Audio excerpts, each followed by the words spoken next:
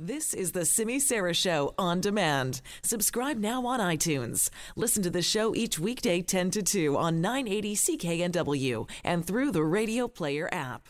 Oh, we're going to talk now about a story that, generated a lot of discussion in the workplace this morning, and I'm sure it has where you work as well. This has to do with the CEO of McDonald's, Mickey D's Golden Arches. Well, the CEO has essentially been pushed out of the company because he violated company policy by engaging in a consensual relationship with an employee. And I know they're saying consensual, but keep in mind he was the CEO, meaning any employee was somebody who worked essentially underneath him in the hierarchy there. And that, of course, is coming from the company itself. So the fast food giant says the former president and CEO, Steve Easterbrook, demonstrated poor judgment and that McDonald's forbids managers from having any kind of a romantic relationship with direct or indirect subordinates. And so he did email all the employees, and in that email, Easterbrook acknowledged that, yes, he had had a relationship with an employee and said it was a mistake. So we thought upon hearing that today, a little public service message letting people know, not a good idea if you're in a position of power, but also what kind of policy does your workplace have and what is your responsibility for knowing that policy? Joining us now to talk about it is Edward Mattei, who's an employment lawyer and associate at Samfiru Tumarkin. Edward, thank you so much for being here. My pleasure. I do think it's good for us to talk about this today because do you think people just don't know what their company policy is on this subject?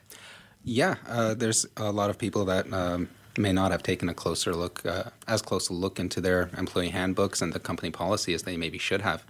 Do you think also it's kind of like a nudge, nudge, wink, wink thing? Like maybe they won't look or people see other people doing it, so therefore it must be okay? So the company generally has a responsibility to enforce the rules that they have.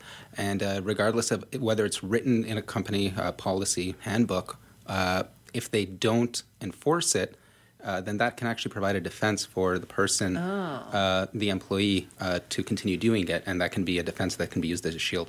Right. That's for employees, though. But what if you're the boss? If you're the boss, in a case like this where the CEO had resigned, my understanding is that he had been forced to resign by the board who had heavily suggested that he do so. That's within an American jurisdiction. Within British Columbia and Canada in general, with some exceptions, a employer can let an employee go for any reason. Any reason? Sorry, my apologies. For no reason. There are certain prohibited grounds which are protected by the Human Rights Code. You scared me there for a second. Okay. So do you have to know what the policy is? Like, can you plead ignorance of the policy? Like, if you're a manager and you start dating somebody or have a relationship with somebody who maybe directly or indirectly reports to you, what if you say, well, I didn't know, nobody told me what the policy was? So there is an expectation that you read the policy. Nonetheless, the employer can let you go with no reason, as long as they provide you adequate severance. And that's the important part about the Canadian jurisdiction, about the BC employment laws and Canada in general, that in most cases, as long as you're provided adequate notice, you can be let go with no reason. And so the question of whether you followed company policy becomes a little bit more important when you're fired with just cause. And at that point, you can start looking at the more factual reasons as to why you were let go. Right. But they don't, as you say, technically even have to give a reason, provided they give you severance, notice, all that kind of stuff. Yeah, that's exactly correct.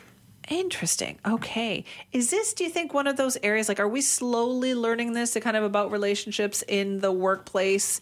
This used to be something that, I always heard the saying, don't fish off the company pier, but that was an informal thing. Are we finally figuring out that this is a bad idea?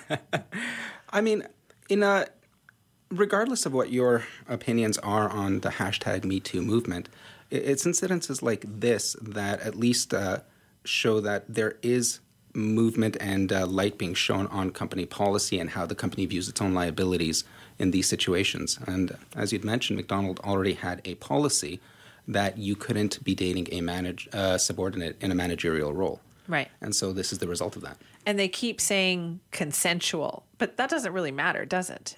Absolutely. From an optical standpoint, at least, there is an enormous power imbalance between the CEO of a company and an employee. Is that ever consensual then? I mean, I think that's a much more factual-based argument that's difficult to generalize on. But there's definitely issues that exist within that dynamic and relationship that should be observed very closely. All right. Now, in your experience as an employment lawyer on this issue, have you ever had to deal with cases like this? Like, does it come up? Does it come up where somebody doesn't follow general company policies and are let go as a consequence? Yes. Yeah. So what about when it has to do with relationships with employees? Does that still come up in this day and age, or are we getting better at this? So sexual harassment in the workplace, as well as companies that are uncomfortable with personal decisions that employees make within the workplace, happens all the time. And termination is one possible solution to that. There's other censures that an employer can put on an employee, including verbal warnings, written warnings, that eventually do lead up to termination. What advice then, Edward, would you give to a manager or a company if they're thinking, you know what, we actually don't have a policy on this and we probably should put a policy into place? How do they go about making sure they do that? Like, what kind of wording should they use, and how do they make sure everybody knows about it? I think the most important part is to be clear in what the policy is. Vagueness, while convenient in generating the company policy, will ultimately hurt you when you are trying to enforce it. And furthermore, be consistent in your enforcement of it. Otherwise, when it comes time to try and enforce it, the employee may say, look, you didn't enforce it before. That made me think that it was all right to continue doing an action that you're now telling me is inappropriate. So when you're talking about vagueness and specificity, you're saying be as specific as possible, as in do not have a relationship with an employee that works for you. Like, do you have to actually put it that bluntly?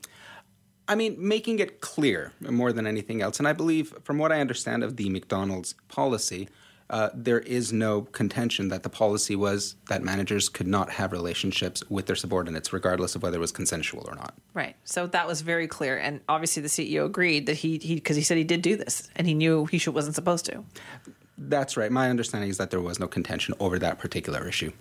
Right. Okay. So be clear. What advice then would you have to anybody who, you know what, Christmas party time is coming up, right? Office Christmas parties. That is a landmine of problems right there, Edward.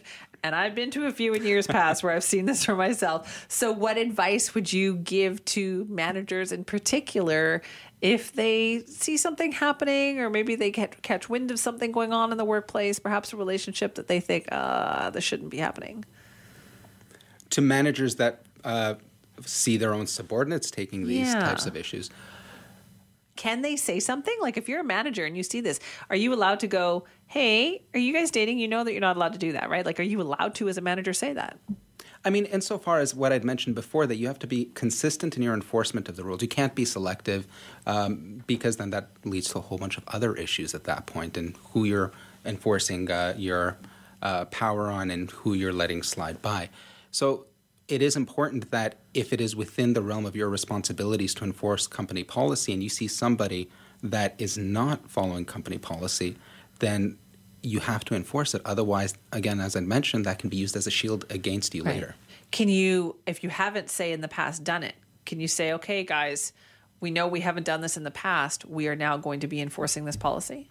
If this is a policy that you want to start enforcing, it's better to enforce it as early as possible so you have a long and solid record, as long and as solid a record as you can have until something happens that then gets disputed. Right.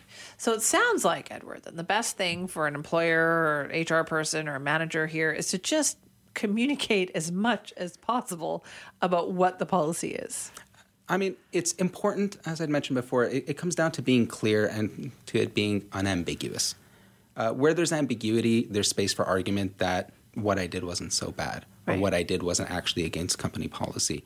Where there's a record of a rule being enforced consistently and enforced the same each time it comes up, then that just makes it far easier for an employer to say, look, these are the rules. We've made it very clear to you what the rules are. You've decided to break those rules, and that unfortunately leads to a disciplinary measure that we're now entitled to put on you. as we saw with the McDonald's case, right? Edward, thank you so much for explaining to us today. My pleasure. Hopefully companies out there can pay attention to that and avoid the same kind of problem that McDonald's is facing today.